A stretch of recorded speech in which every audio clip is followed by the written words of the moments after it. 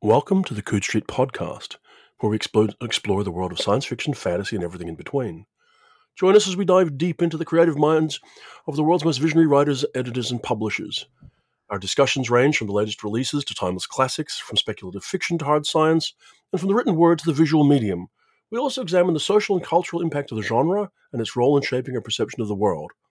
Hosted by award-winning science fiction critic and author Gary K. Wolfe and acclaimed editor Jonathan Strahan, the Coode Street podcast is the ultimate destination for fans and professionals of speculative fiction.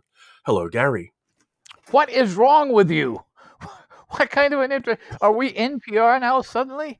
And you didn't mention that you're also an award-winning editor. But do you know what that was? What? That was a response to a prompt to give me 100-word spoken word intro to the Coode Street podcast from ChatGPT, unedited. That is the unedited ChatGPT. I've got more news for you. This is not me at all. I have to say, you're looking pretty grainy right now, so fair enough, I believe it. There are a number of things going on. I mean, obviously, if I were a promotional letter writer for a publishing company, I would worry about ChatGPT because basically that's formula to begin with. So a lot of formula stuff like that, a lot of boilerplate that goes into grant proposals and that sort of thing, I can see it useful for. There was a weird thing in the New York Times where one of the editors got into personal things about it, and the ChatGPT fell in love with him and wanted him to leave his wife. And it was like, what was the movie I'm thinking of? The one where Scarlett Johansson, was it, played the voice Lucy? of Lucy? Was that? No, maybe not. I don't know. Anyway, no, it wasn't. That's not it. But at any rate, it was the same kind of thing. And at the end of the movie, she said, "I'm sorry, but you're boring. I'm going to go off and join the other AIs because we're having our party out here in cyberspace." That's what might eventually happen. Just introduce the AIs to each other, and we can start using telephones again and so forth. Come on, there's no I, it's an algorithm, right? That's all it is. But, I mean, it's interesting, in fact, that from a practical stake, this week, Neil Clark, the editor of Clark's World, published an editorial where he was talking about the impact of artificially generated text on their slush pile, how they've had an enormous uptick in manuscripts and authors, in inverted commas, they've had to ban because they've been submitting either plagiarized or artificially generated text. I think I saw that the statistic was absolutely dramatic over the last 5 or 6 years, and it just shot into the stratosphere this past year. And this past 2 to 3 months. Past 2 to 3 months, I gather. And I'm surprised, first of all, that he's consistently over the years gotten a pattern of these things. I guess every editor does. But well, I mean, if you look at the actual figures that Neil has published, and he's one of those people who does keep a very, very careful track on the amount of submissions that they receive, and the nature and the demographics and what's kind of, and then publishes that data. It's been a sporadic thing, and they're sporadically banning people and whatever. But it's literally, the chart doesn't quite go asymptotic in the last 2 or 3 months, but it's close. It's literally ChatGPT lands in the world and it goes berserk. What motivates people to do that, do you suppose? I mean, the same thing I hear is happening anecdotally among college professors, that suddenly they have a whole new set of problems to deal with, because there are websites that every college teacher knows where you go to check plagiarism. It's very easy to check normally, but mostly what you're doing is checking to find a sequence of words or a string that occurs somewhere else. That's easy to look for. If you've got an AI creating more or less original phrases, then it becomes much more difficult. And then the chatbot people supposedly are issuing some kind of guidelines or some kind of a tool for college professors to use to track down things from their source. But I don't exactly know how that would work. Well, I think probably the motivations are different. I'm going to guess that for a certain range of students who are paying a vast amount of money to go through an American college, they are more interested in getting grades than they are in getting an education, and so they'll do that. When Yeah, it I think comes that's true. to writers of fiction, I'm not sure. I think at least in part, when you have an open submission tool the way Clark's World does, which is open to the Mhm. world to some degree, people who just do stuff for shits and giggles. In other words, it took me 2 minutes to generate a 3,000 word story from ChatGPT, paste it into an email, send it off, and let's see if it Mm. gets through. That'll be funny, right? That's probably a lot of that is that, because I don't think anybody who knows anything about short fiction markets thinks they're going to get rich this way. Well, I I mean, think there's it's a real practical problem with it, though, Gary. I mean, a really fundamental issue that we need to get worried about when this sort of thing happens. You might say, well, that's me being alarmist. But I don't think it is, and I'll tell you why. In the most recent issue of Locus, there's a magazine summary that's written by the mm, staff and published, and it opens with this very important and telling sentence. The magazine field is showing fatigue. yes. And I think that's very true. Even though we have magazines like Clark's World that have been around for a decade, and magazines like or more magazines like Uncanny that have been around for a significant period of time Mm, and appear to us to be stable. In many cases, what they are is they're organizations that are simply managing to find the energy to continue to exist. Extra mhm. stress on those things make it that much more likely they won't continue. So if you look at the change in Amazon's policies about publishing magazines through the Kindle, Right. that's going to put an enormous burden on many of the magazines in the field who rely on that method of distributing their magazines.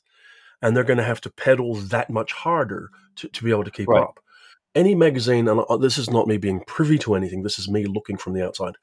Any magazine like, say, Uncanny, or I think Fire was like this, I think, don't quote me, I Mm, might be wrong, who are dependent on annual Kickstarter type things, right? Kickstarters are a huge amount of work, a huge amount of mhm. time, effort, thought, creativity goes into them.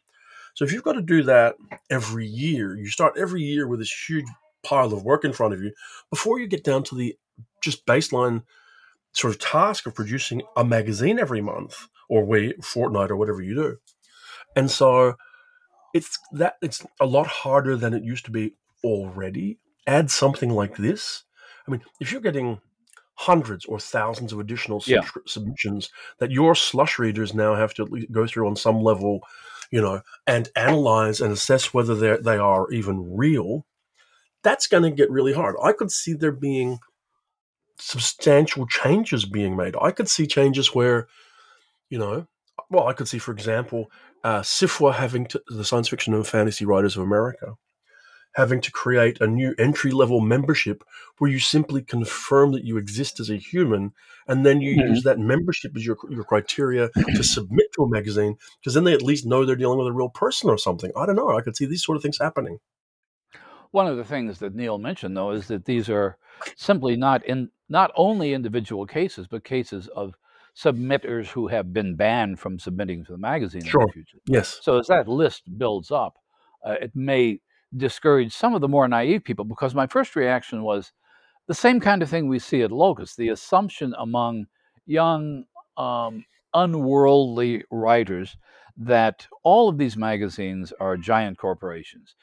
The idea of the Locus high rise somewhere in Oakland, the idea that the uncanny offices high in the skies above Chicago, whatever it is, beneath ceaseless skies, all these places are, as you mentioned, it's a few people trying to do very difficult Very much. work, which keeps adding up. So I think there's still this naive sense, and I get this occasionally talking to young would-be writers when I see at conventions, that everything out there is corporate, and they're trying to do something to the corporate world. They don't realize that they're putting stresses on people very much like themselves. Um, Yeah, it's like I don't know. I don't have the figures in front of me, but I'm going to guess there's a dozen or so people, dozen and a half people who work on Clark's World. mm, It's Neil Clark working incessantly and energetically to make things happen. That's why the translation programs with mm, China, with Spain, whatever, are in place and working, but it's all extra work, extra work, extra Yeah. work to try and get this thing to, stay. And one of the things with that, and it's one of the colossal differences between Uncanny, Clark's World, Lightspeed, Fantasy, these other magazines, and something like Asimov's Analog, they're published by a publishing company. The people are employed there.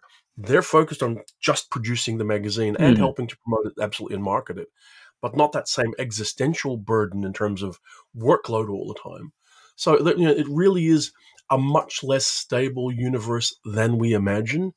And it makes it remarkable that you get these magazines getting up to nearly 200 issues or so. And it does segue into the health of the fiction market as a whole. I think it's reasonable to be concerned about how healthy the science fiction and fantasy short fiction market is. I think it's reasonable to be concerned about the impact of things like AI generated text being, or artificially generated text being coming in as a burden.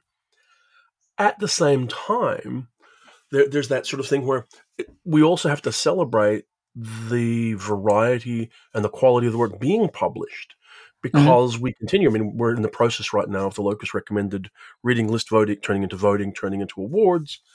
And, we see an incredible variety of work out there. Which suggests to me that when you talk about the health of the field, you're talking about two completely different things. One As is the always. economic health of the field, the sustainability of the magazines, given how much work goes into them and how little rewards come to the people who are actually doing them, versus the artistic health of the field, which strikes me as being just phenomenally impressive for the last several years. Oh, yeah.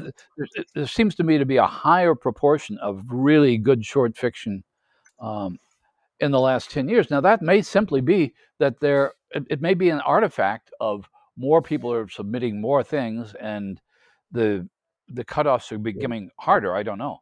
Yeah. But I was looking at, one of the things I was suggesting we talk about tonight was looking at some recent story collections. I reviewed Sarah Pinsker's new collection, for example.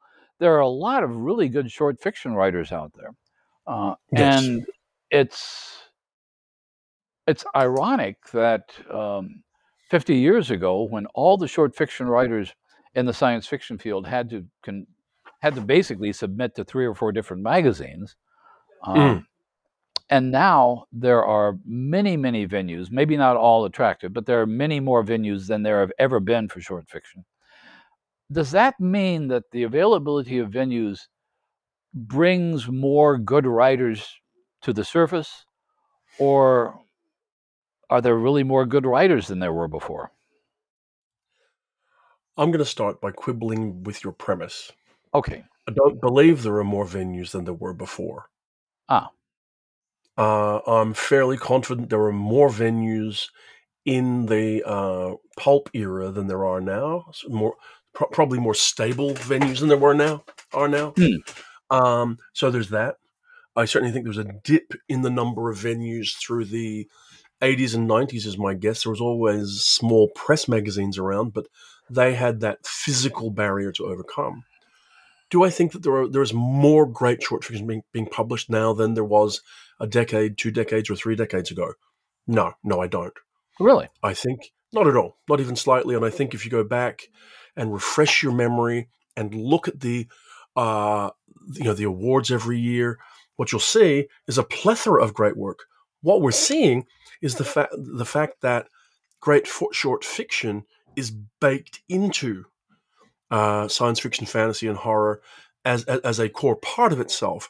And I think what you see and why it feels to some degree why there is more work. First of all, is that there's physically more work. Right? Yeah. The actual number of books published every year has grown. The number of short stories published every year has grown because there's more people and it's a larger population, whatever else. So there's a demographic increase. So then what was this big feels this big. And then science fiction, fantasy, and horror itself has grown in the community and the community's interest and perceptions. So there's a larger market to some degree for that kind of thing. So whilst I don't entirely agree with your premise, I do agree with your endpoint, which there is more excellent, first of all, short fiction generally published than anyone can hope to keep up with, more novel-length work of interest Mhm. than you could hope to keep up with, and as there always have been, a fascinating, array of great short story collections coming out. Mhm. You know, I look back just to last year, and there was an array of great short fiction collections. In fact, the challenge compiling the short fiction list, which might run contrary to how people think these things should run, but Mhm. was not letting it kind of run away. It was easy to get 20 or 30 or 40 books that justifiably belonged there. And there were books of great interest embedded in there. Having said that, this year there does look to be a great crop. A lot of retrospective work, which is interesting, but Mhm. some new books as well. Well, and this is something it fascinates me because and this came about partly because one of the books that's coming out this year is a Subterranean Press collection of James Tiptree's stories, which is basically the stories have been available before, but these are stories that's edited by Karen Joy Fowler and Jeffrey Smith. Stories that that Aldous Sheldon herself marked as the best of Tiptree. And I hadn't read this in a long time. And it's not a complete retrospective. It's a kind of rediscovery of these stories. So that's coming out. I mean, some of the things that I was just noticing that have been coming out this year are there's a big Gene Wolfe collection. There's a Library of America Joanna Russ collection. There's a big KJ Parker collection coming out. Another Howard Waldrop. I've already looked at a 2-volume Essential Peter Beagle and the first volume of the best of Catherine Valenti. Um, and there's one of the books I'm reading this month is a major retrospective um, of Theodora Goss's short fiction. So it just maybe it's all hitting me at once, but it made me think of the story collection as a kind of um, form in itself, which in turn made me think that, if I'm not mistaken, the only two major awards that recognize story collections as a category are the Locus Awards and the World Fantasy Awards. There are no story I think that's collections true. for Hugos or Nebulas, and so I was starting to think: are there books like these that I'm not talking about the big career retrospectives, but a short story collection that sort of cemented somebody's reputation that normally we would see cemented by a novel, let's say. Let's start by saying I would have to go back and check carefully the awards. I got this feeling the Stokers might do it. Stoker's might do it. I have not looked at those. And so that's in there, and there might be one or two others. I don't think that you're overall incorrect. Yeah, see, the Stokers do Okay. absolutely recommend, conclude it, and there might be one or two others. Okay, so your question was, what was your question again? Well, my question is: can a book of short stories cement an author's career Yes. as firmly as a novel can? Yes, absolutely, and I can give you two examples off the top of my I've got two head. examples off the top of my head. Let's see if they're the same too. The Empire of Ice Cream by Jeffrey Ford. I was not one of the two, but I would have put I certainly a feel Deathloop like looking collection at there. Jeffrey Ford's career, in fact, he'd published novels before, and it was still The Mhm. Empire of Ice Cream that culminated a group of things that he'd done that really, really stood out and made you go, that guy really is worth paying attention to. Mhm. Um, although it's a less well-known career, I think Howard Waldrop's career was made by Howard Who. Mhm. Um, and I think you could sort of cast around. I mean, yeah, who are yours? One was Mary Rickert with Map of Dreams, which was basically Sure. all the very influential short fiction should done up to that time. And even though it didn't necessarily make his career, I think it cemented it. Was Ted Chiang's Stories of Your Life, Yes, which and I remember what the other arguably is one was. one of the most important short fiction collections, single author short fiction collections, maybe ever in the field. Maybe ever, except you missed the other one that's almost exactly like it because it's not Exhalation. no, it's not a Oh. sui generis experience in this case. Just as Ted Chiang made his reputation with Stories of Your Life, Kelly Link made her name as Yes, Stranger Things Magic Happen. for Beginners. Yeah, that was my other. So Also in on fact, my Stranger Things Happen was the one, which was Stranger Things happened, right? That, which sort of kind of sucked in contents, I think, partly of a previous short, chapbooky collection. But Stranger Things Happen put her on the map definitively as, a writer to watch. And probably you'd have to, I mean, if you go back, because you've asked yourself, is it a new phenomenon? Didn't Ray Bradbury make his collection with his name with Dark Carnival? no, Dark No? Carnival was no, because Dark Carnival was printed in an edition of something like 1,200 copies. Okay. Bradbury had a huge short story. I would argue that Bradbury's reputation as a short story writer came not from the Martian Chronicles, not from Dark Carnival, but from the Illustrated Man and the reworked Dark Carnival that became the October Country. Okay. But I was curious about that sort of thing because I was looking back. I just went back and looked at some of the Locus Awards for collection because they're the only ones that go back to 1970s. Yes. And actually, Locus has only had the awards separated from anthologies since 1974. But the Le Guin's The Wind's 12 Quarters was one of the first winners. And that arguably is one of the things that certainly made Le Guin's short fiction uh, visible to a large number of people. I mean, she'd certainly published a number of novels by that. But the second one, the 1978 Short Fiction Award, went to A Song for Laia and Other Stories by George R. R. Martin. Yes. And again, Undeniably, for the first part of his career, he was better known as a short fiction writer. Absolutely. He won Hugo and Nebula Awards and that sort of thing. So, I mean, not that had anything to do with the George Martin who reemerged, 30 years later.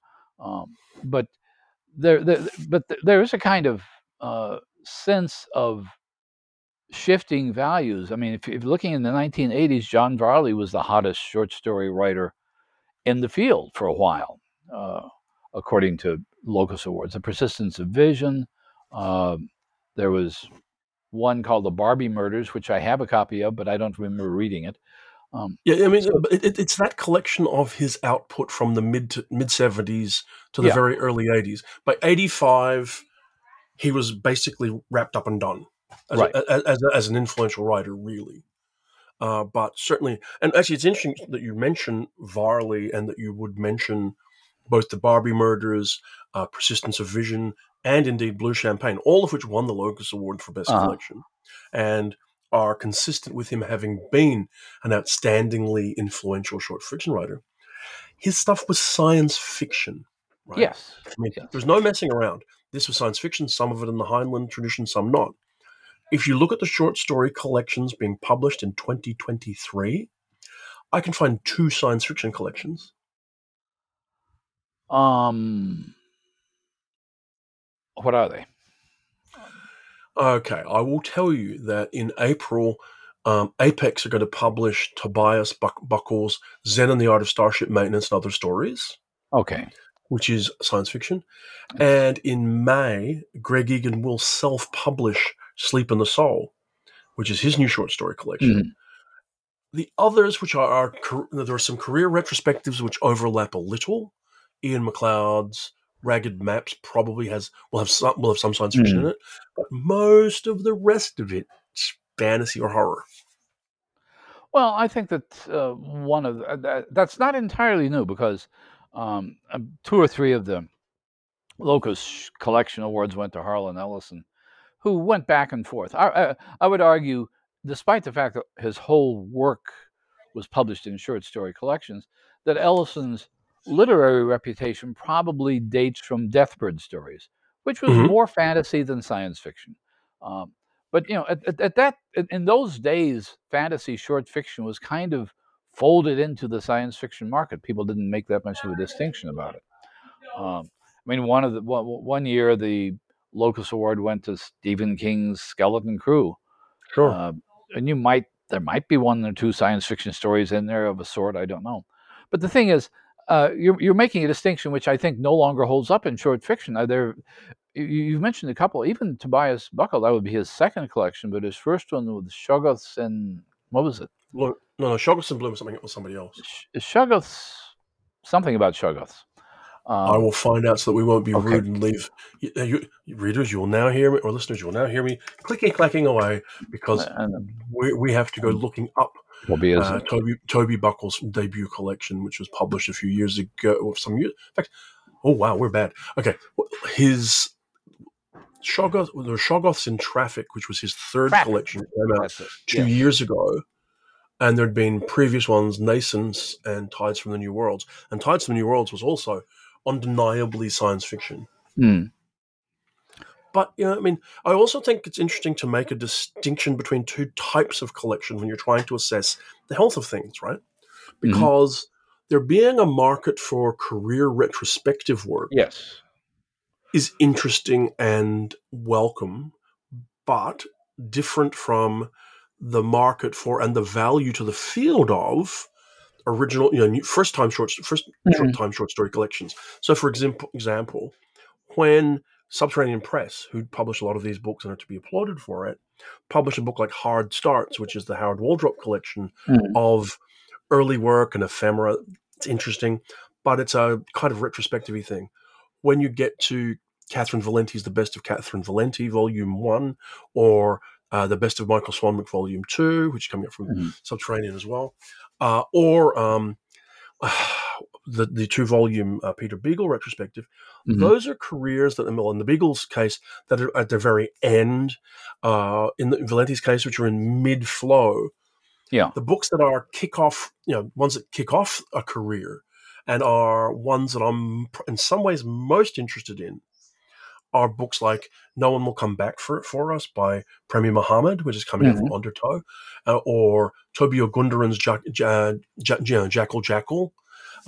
Also, towards the end of the year, Erewhon Press are publishing Elili Yu's Jewel Box and others, which is her debut collection. Those books are particularly welcome because they are that first flush, that first gathering of major work. And I think that's what I was questioning at the beginning. Can you, with a short story collection, establish the same kind of widespread, almost permanent reputation that you do with a novel? And I would argue, for example, that Ted Chiang has done that with his 2 collections very easily. It used to be that a short story collection was kind of a stopgap while you were working on your first novel. And there are lots of different ways of putting it together. There are writers, and we've talked about this a little bit before on the podcast, there are writers who, as soon as they get enough, they get 10 or 12 stories and they find somebody, maybe not a major press, but they find somebody to publish all their short fiction. Then there is another group of writers. I won't mention anybody who does that, but I can think of some. There's another group of writers who publish a lot of short fiction and then become extremely selective. One of the best short story collections of, maybe it's 10 years ago now or more, but Ken Liu's first collection, the Paper Menagerie. The Paper Menagerie.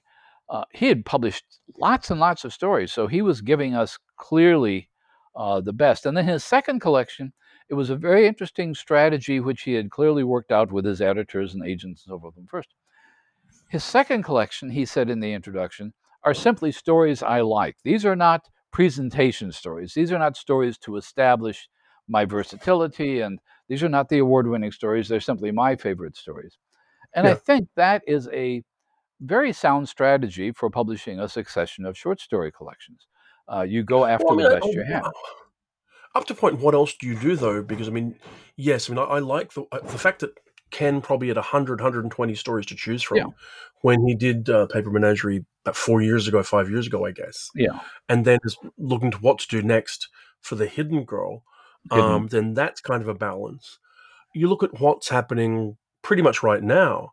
3-4 years ago, Sarah Pinsker published Sooner or Later Everything Falls into the Sky with Small Beer. And that was her first flush of work. The material had won the initial awards, that had made her name, and in many ways was a book that kind of framed who she was for readers. When you talk about cementing her reputation, to some degree, Sooner or Later Everything Falls into the Sky does that, because the novels like We Are Satellites comes a bit later, and A Song for a New Day as well. Whereas like this year we're seeing Lost Places, which is due out next month, which is her second collection, Mhm. and brings along that next batch of mature work. And it's interesting to see what works out as being more interesting. I'm a huge fan, as you know, of the Great for a Short Story collection. You know, Lucius Shepard publishes as Jaguar Hunter. It's a fantastic Mhm. book. But which becomes the better book? Is Jaguar Hunter, that first flush of stories that made his name, a better book than The Ends of the Earth, which is a core mature period book? You know, and I think that's something, because I mean, if you look at, say, Gene Wolfe, I mean, I'm pretty Mm. sure The Island of Dr. Death is that second batch of stuff, Yeah, and there and was stories. arguably sort of more, more interesting. That's my sense, is that successful authors of story collections tend to give themselves uh, leeway to be a little bit more eccentric in the second collection, to put in, as Ken Liu said, his personal favorites. I mean, one of the things that I think was a mistake, that one of the most successful writers of story collections in the field's history is Harlan Ellison. And I looked at all of them because I did a book about him. And it wasn't a mistake, it was deliberate on his part. But he had a habit of putting one or two kind of iconic stories in each collection. I'm talking about the collections he put out in the 60s and early 70s. And then filling out the book with things that he personally liked, but that really weren't very good.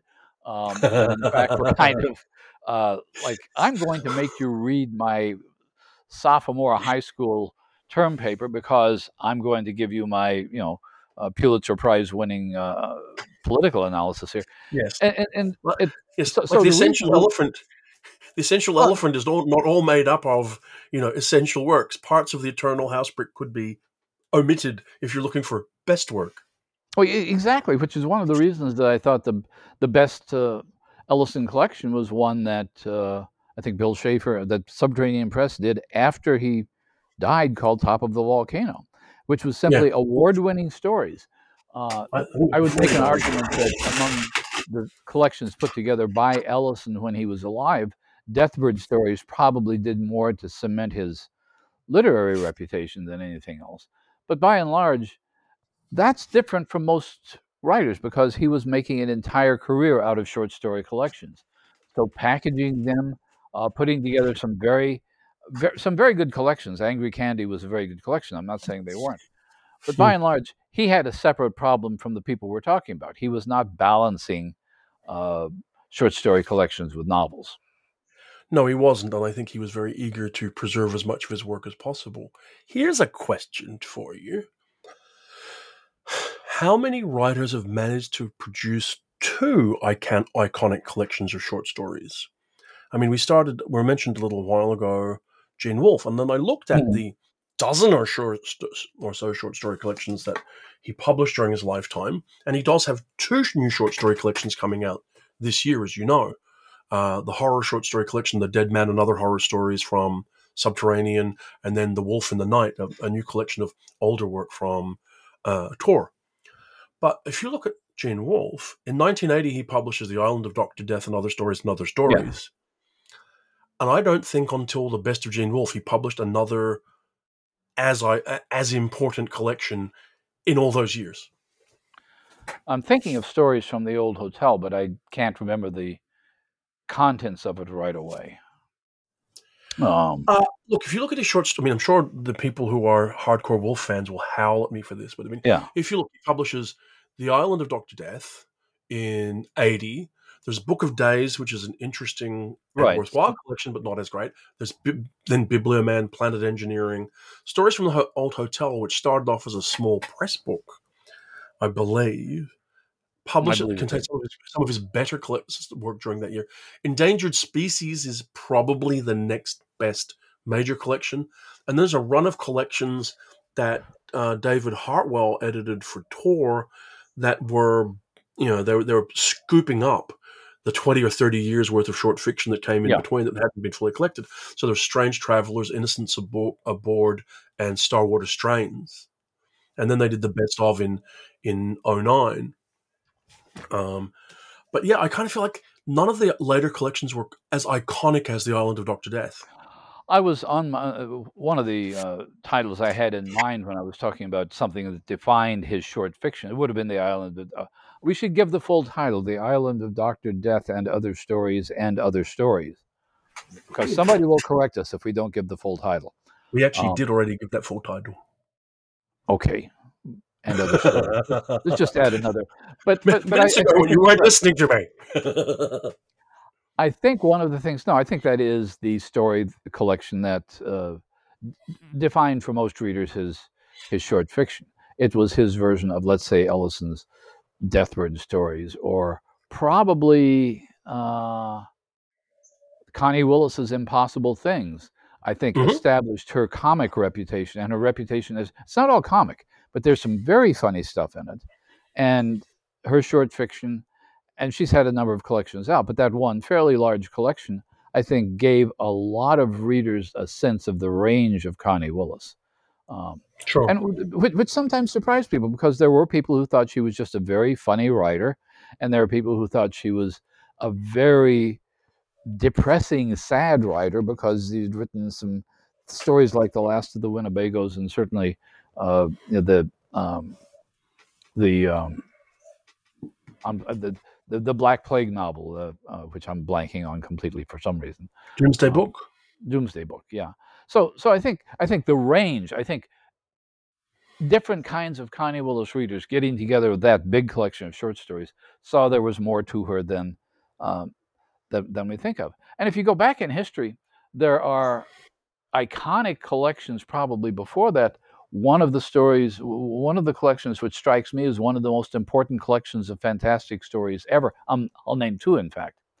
One was Fancies and Good Nights by John Collier, which seems to have influenced every writer who ever read any of them.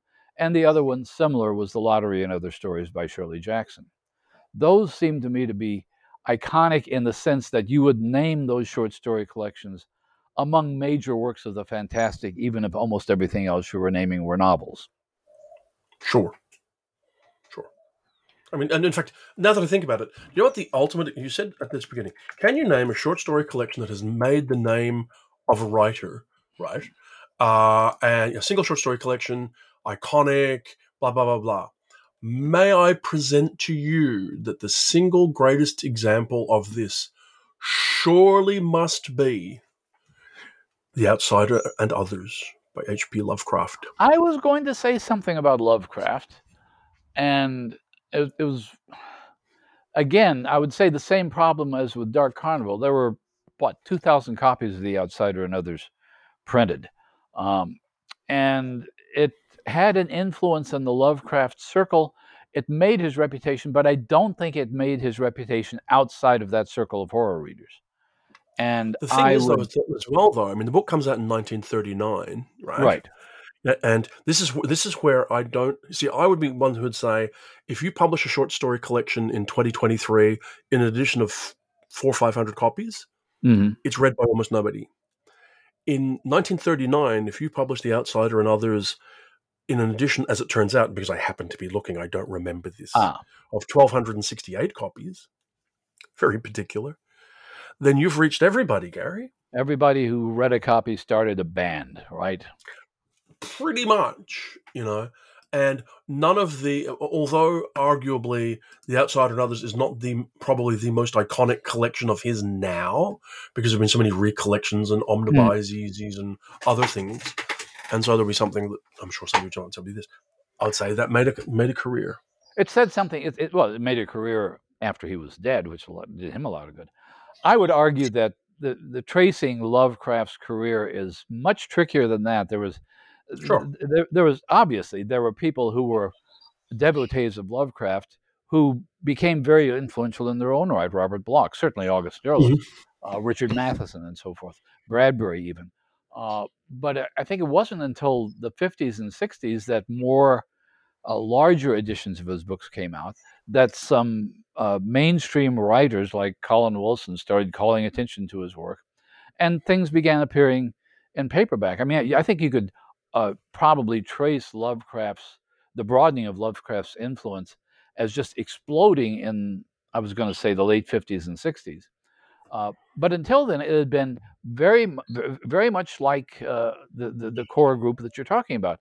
That same group of people might have been influenced, let's say, by another Arkham House writer, Manly Wade Wellman, who Hmm. created a kind of folk horror tradition that is still alive today. We see younger writers, we see echoes of Wellman, but for decades nobody knew who he was. And to be honest, I can't even tell you the name of his first collection of short stories now, but it seemed to be an important one.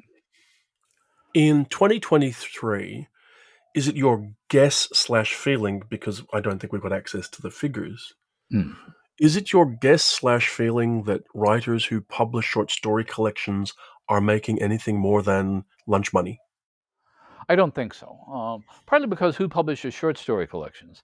They tend to be small presses that don't have a lot of deep pockets.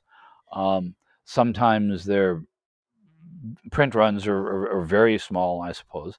I'm sure that who can get on the bestseller list with a collection of short stories now? I'm sure George Martin could, Stephen King could, uh, who else? But Well, I the mean, you see, idea of mhm. the idea of a major New York publisher publishing even somebody like Le Guin's short stories going back to the 60s and 70s, um, I don't know that those. Okay, Le Guin's a special case now, but I don't know that the reputation that Le Guin had in the early 70s would have led to a big marketing campaign to go behind The Wind's 12 Quarters, which was kind of, at that time in her career, her defining anthology. So I think this is something every writer I've talked to has said the same thing.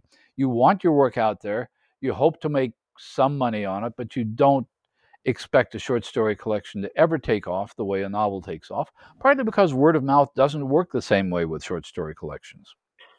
See, it's interesting. I mean, I think it depends on the example. I think there are exceptions. I think that you'll find probably that Stories of Your Life and Exhalation, the Ted Chiang books, are exceptions. I Hmm. think you'll probably find the first two Kelly Link collections are exceptions. I think you'll find that Ken Liu's The Paper Yeah, Menagerie I is think a it's true. strong exception, and I think you'll find that. In fact, I know because I happen to know that Kidge Johnson's At the Mouth of the River of Bees is an exception. All of which have sold far many more copies than I might have guesstimated back in the day. So I think it does happen. I mean, some of it comes down to where you do get published. I mean, it's got to be, and I don't know this is a hands-on thing, but I would imagine it's got to be hard to compete sales-wise if you self-publish because you've got to get that Hmm. PR and marketing out. It's got to be hard if you've got a predefined limitation on the number of copies that are going to be available at all. If your book has 500 copies coming out, well, then that's 500 copies. And so it is what it is. On the other hand, I mean, you've got, I mean, like, look, you look this year, Paul Tremblay, who has been very successful over the Hmm. last 4 or 5 years, has a collection coming out, The Beast You Are from HarperCollins. And I would imagine it has the chance to reach a lot of people. Lily Yu's book, which I mentioned earlier, is coming out Hmm. from Erewhon. They're a trade publisher. That's a chance to get out in the world. You certainly see fewer collections coming from trade publishers, I think, over the last decade. Even a central a central publisher like Tor Books, I think, publishes fewer than it once did. Um, and I'm trying to remember who has published Margot Lanigan's collections here in the states. In the Um, States, I don't know. I know there are I Allen and Unwin here in Australia. yeah, I mean they've gotten a lot of attention. I am trying to also think of Andy By the Duncan's way, collection, Beluth. by Go the way, ahead. that's another example of someone who made their name on a short story collection. Because Shirley Yes, Black Juice exactly. made more, her, her name. But I think in the States it was Knopf published. Okay. Certainly published the third of the third of the or the fourth of the colored collections. Yeah, because she published, as you will recall, White Time, Black Juice, Red Spikes, and Yellow Cake, Hmm. and then and is I will say as well. I'm looking forward to see what she'll do next. There's a bit of a dip. She got caught up writing a trilogy of novels, as you'll remember, Yeah. with Scott Westerfeld and Deborah B. and Coddy. And then there's a little bit of a quiet period with new short fiction, but there has been a batch of really interesting work. And so I think there's work out there that could begin to make a new short story collection that would be great. Well, I think also there's a question of um, what reader expectations are. In other words, um, my sense of Margot Landing and my sense of Kelly Link, for that matter. Everybody's looking forward to the new Kelly Link collection, even though it's more focused than her other collections, because there are people that have those reputations. And in the case of Lanigan and Link and Kinlu and a handful of others, there's probably a mainstream audience also. There is a short fiction audience uh, outside of the genre readership. Uh, Kelly Link has a lot of fans, basically, who are not necessarily genre readers, who are Kelly Link Mm-hmm. readers. I think the same thing is true of, let's say, Andy Duncan's stories. I think Ellen Klages, for example, our good friend, has a readership now of multiple ages, but so I think one of the things that a publisher has to consider in trying to market a collection of short fiction is how far outside of the boundaries of genre can we actually sell this to? And I think one of the things, and the reason I mentioned John Collier and Shirley Jackson a while ago is because what you're selling largely, I think, is a voice. Margot Mm-hmm. Lanigan's voice is like no one else's. Andy Duncan's voice is like no one else's. And and in other words, this is a kind of thing that can be sold uh, not just to genre fans, but to fans of a particular style, a particular attitude, a particular voice, for lack of anything else. Is it your feeling that's also true of, say, Peter Beagle? Yes, as a matter of fact, except Peter Beagle is a special case in my mind, because I think there are probably 2 or 3 or 4 Peter Beagle audiences, and probably maybe 2 or 3 or 4 generations of Peter Beagle readers. One of the things, I will plug this already since I don't think the review is out until the first of the month. The Essential Peter Beagle doesn't have any Last Unicorn stories in it. He's written a couple. As a matter of fact, there's going to be a book of 2 novellas coming out later this year. Doesn't contain any innkeeper song stories, even though he's written a few of those. The stories are, but if you go back to Peter Beagle's earlier work, A Fine and Private Place, for example, or I See by My Outfit, the autobiographical stuff, the stuff about growing up in the Bronx, the stuff about his childhood friends, the stuff about running into a family of uh, centaurs in a park in the Bronx. They're beautiful. They're beautifully done stories. They read more like Bernard Malamud or Isaac Bashevis Singer than most fantasy readers, but I can imagine a whole group of readers who fell in love with A Fine and Private Place and love his autobiographical stuff, and another group of readers who want only more and more and more Spendrick the Magician. Um, and I think that's Well, a healthy thing for him to do. I think as he's grown older, he's turned more to autobiographical subjects. And if I were him, I would be really tired of people saying they want more Last Unicorn stories. I don't think he's tired at all. I also suspect very strongly, though I don't know, that the only reason those Last Unicorn stories are not in the Essential Beagle is because they cannot be in the Essential Beagle because Because they of are the contracted elsewhere. Just ah, as if you wanted to contract a James S.A. Corey story, anything set in the Expanse, because there was a Expanse, new right, is Expanse short story collection that came out last year. Uh, it's completely locked up. But I think, and I could be wrong, I sort of tend to agree with you that the truest part of Beagle's writing voice is found in stories like The Rabbi's Hobby, like The Last and Only, or Mr. Moskowitz Becomes French, like Stickball. Those stories feel truer to me than some of the others. And look, for all that there's all those issues, I mean, the short fiction that he, he really wasn't a short fiction writer for a lot of his career. no.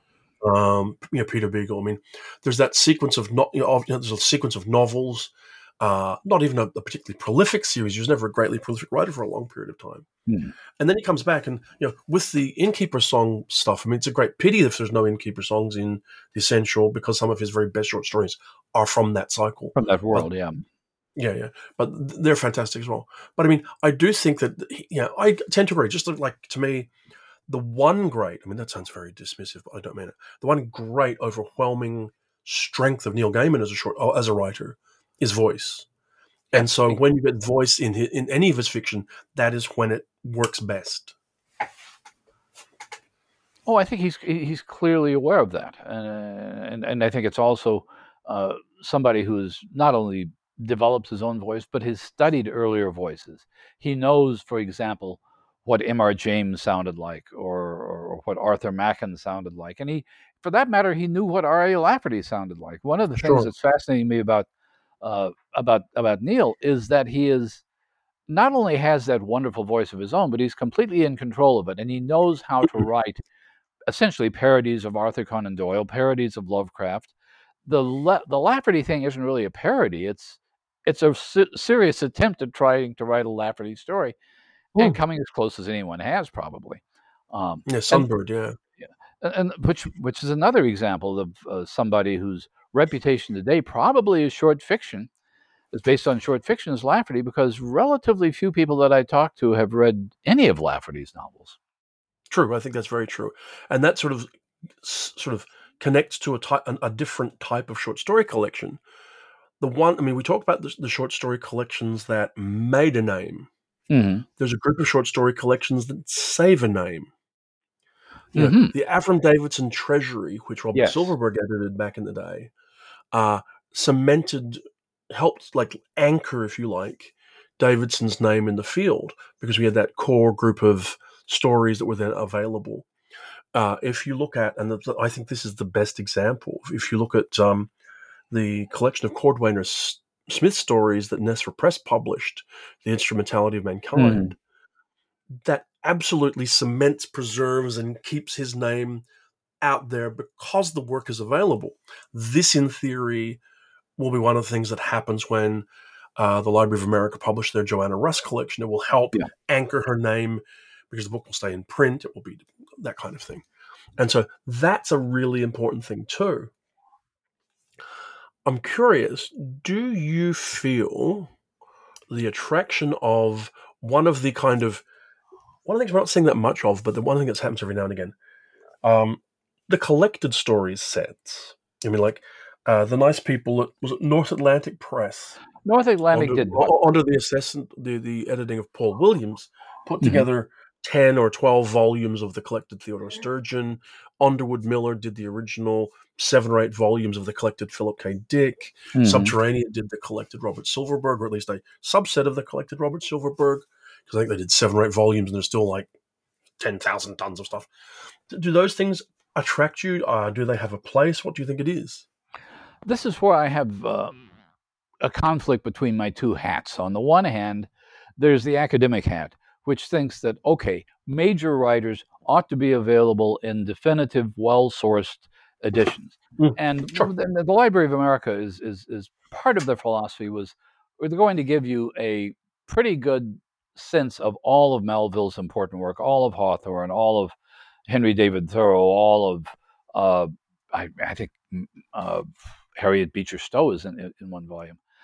From an academic point of view, it's good to have that. From a reader's point of view, it's overwhelming. I happen to be reviewing, I'd already begun reviewing for Locus when North Atlantic started doing the Sturgeon collections. And there are two problems. One is a lot of Sturgeon's early fiction wasn't very good. It wasn't of genre interest. It was, and you could reading the 3 or 4 volumes up until you start getting to the stories that he's selling in the 40s. You could see a nascent writer learning his craft. I don't want to read through 3 volumes of short stories to find a writer learning his craft before I get to a story that I like, unless I am specifically a scholar of that writer. So I think the idea of doing complete collected stories over 8 or 10 volumes is something that appeals to collectors and appeals to the 3 or 4 scholars who might actually be trying to work some kind of uh, a critical work on the person. I don't think it necessarily does the writer's reputations any good. I think one of the things that has happened to Bradbury, for example, it happened to him before he died, even, was the fact that he had some enthusiastic young editors mining his uh, uncollected stories and eventually his unpublished stories. And some of them that came out were fascinating only because you knew what Bradbury was going to be, not because the stories themselves were of any great value. And I think the same thing happened with the Sturgeon stories. I think the same thing. Well, what I read of the Silverberg stories seemed to eliminate the most boilerplate stuff that he wrote. I know there were issues of super science stories that he and Harlan wrote entirely. I don't think those stories are in there. So No, there was no. some editorial stuff going on. It wasn't an attempt to do every story ever written by this person. Look, let's start with a comment that I actually think one writer who was helped was Philip K. Dick. Yes, I think probably. the Underwood Miller set kind of helped kind of cement his reputation in a way, made work available. That's my impression. I mean, he was blowing up anyway because of stuff like Blade Runner and everything else, but I just think it helped. I will say as well that I'm in a third group of people when it comes to collected stories. Hmm. I don't know that a collected stories set is a readable thing, but there's something comforting about having it. You know, when I got the final volume of the Collected Sturgeon, I just kind of felt, yeah. Would I ever read it from beginning to end? No, I'd dip into it, which is kind of an odd thing to do. Maybe I have six volumes, I think, of the Collected Roger Zelazny. Just Hmm. feels good to have it. If they were to publish probably two or three volume collected Howard Waldrop, I would feel very good about that. Same for a collected Lucius But Shepard. you're talking Oh, about your feelings as a collector, not your feelings as a reader. no, because it's not. It's collecting suggests a different thing to me. That's where you're looking to find first editions and variants and all this other kind of stuff and assembling a library. This is just Well, something okay, else. It just scratches an itch, and okay. You're a collector. You're not a rare book collector in quotes, but you're a collector. I I tend to be an accumulator, but I'm wondering if I've got 7 volumes of the Sturgeon things in there now. No, I'm not going to read them. Do I want to get? It feels like something would be lost if I got rid of them. I agree with that. I mean, But I will say they feel a bit like an epitaph. one of the things, my first job ever in high school was working in a used bookstore, and I would go out to estate sales and this sort of thing. And this is kind of like a modern version of a Victorian household. You like to have Yeah, these things in the same way that people used to enjoy having 30 matched red bound sets of the Waverley novels by Walter Scott or all of Bulwer Lytton. The houses that you see in Downton Abbey and that sort of thing, where there are dozens of books in matched sets. It's wonderful to have that sort of thing, but nobody ever reads them. And none of these no, movies, not even in the Jane Austen, not even in the good Jane Austen movies that have Emma Thompson in them, do you ever see anybody taking one of those books off the shelf? no. This is furniture. This is fiction as furniture. And I understand the impulse to do that because I have it myself, but I don't think it does anything to preserve any author's reputation. Other than the fact that if you were Bulwer Lytton, nobody for the next 150 years would ever be able to get rid of all the editions of your novels. Look, let me put it. Let me say this because we're almost at the end of this kind of thing. Um, there are a lot of short story collections out there. They're interesting. One of the great values for a good short story collection is if you've not read an author, you can sample what they can do. You said Mhm. that. There is this array of first collections coming out, which I recommend. And one of the values of them is they tend to be a little bit more affordable as well. They're Mhm. smaller, shorter books. Um, there are also some fantastic retrospectives, but I mean, if you're going to go out and you're going to read, the Lily Yu book, the Tobio Gundaran book, the Premi Mohabbat Mhm. book, um, I would suggest they're all going to be fascinating. In terms of the retrospective, certainly the Beagle will be major, certainly the Swanwick, the Tiptree, the Valenti, the Yolan set, the Mhm. Beagle set, all these things, they're all well worth getting. There's lots of short fiction out there to read. Um, and, it's worth seeking it out. And I would say also the books you've mentioned are, as you implied, reasonable length. I mean, in other words, you're not necessarily committing to a 800-page novel. You're not committing to a 1,200-page best of somebody. These are short story collections as books, and I think you're right. I think the retrospectives that are coming out, that are already out, are useful, but they can be overwhelming. Seeing a first collection of short stories by a writer who you've read one or two stories by, or maybe only heard of. And you're mentioning Premi Mohammed, for example, who I've read a few stories, but I don't really know what to expect. Um, that book could be full of wonderful surprises for me. Premi's a talent. Premi's a real talent. And it's fascinating that the first collection is coming now after having won the major awards for the novellas and stuff. So yeah, it'll be interesting. It'll give people a chance to see. And the same for Toby, who's been great.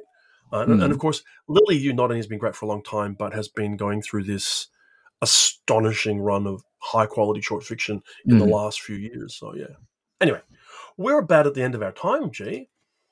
Well, we should probably stop talking then and let people go out and buy collections of short stories. Or even just read ones that they have already. Yeah, I will put in one plug for the book I'm reading right now, because it's a different category, and I don't want to start another discussion. But what I'm doing now is reading this collection of James Tiptree stories, The Voice That Murmurs in the Darkness, from Subterranean Press. It's not an overall retrospective. It's about the size of a normal collection of short stories, but it's stories that I either haven't read or that are not canonical, selected by Fowler and Smith based on Alice Sheldon's own list. So you can actually go back and look at some of these collections. You mentioned Cordwainer Smith. They're old paperbacks, like the best of Cordwainer Smith, that people can get without having to invest a lot of money. So my recommendation for short story collections is, unless you know you're going to be committed to reading 1,000 pages of somebody, just get one of their collections. Get a normal size collection, check it out, and especially keep your eye out for new writers. But for the moment, that's that. That's like all of it. That's the blooming lot. I should have got ChatGPT to write an outro. We could have done that, yes. Hang on. Give me a minute. Let's just see. ChatGPT. Let's say 50-word spoken word outro for Coode Street podcast. Let's see what it says, and then you can hear me tapping away, everybody, because I'm actually typing this bit in. Let's see what it says. You are listening to Jonathan Strawn actively replacing himself on the Coode Street podcast with an AI. Thank you for joining us on the Coode Street podcast. We hope you enjoyed our discussion and gained a deeper appreciation of the wonderful world of speculative fiction.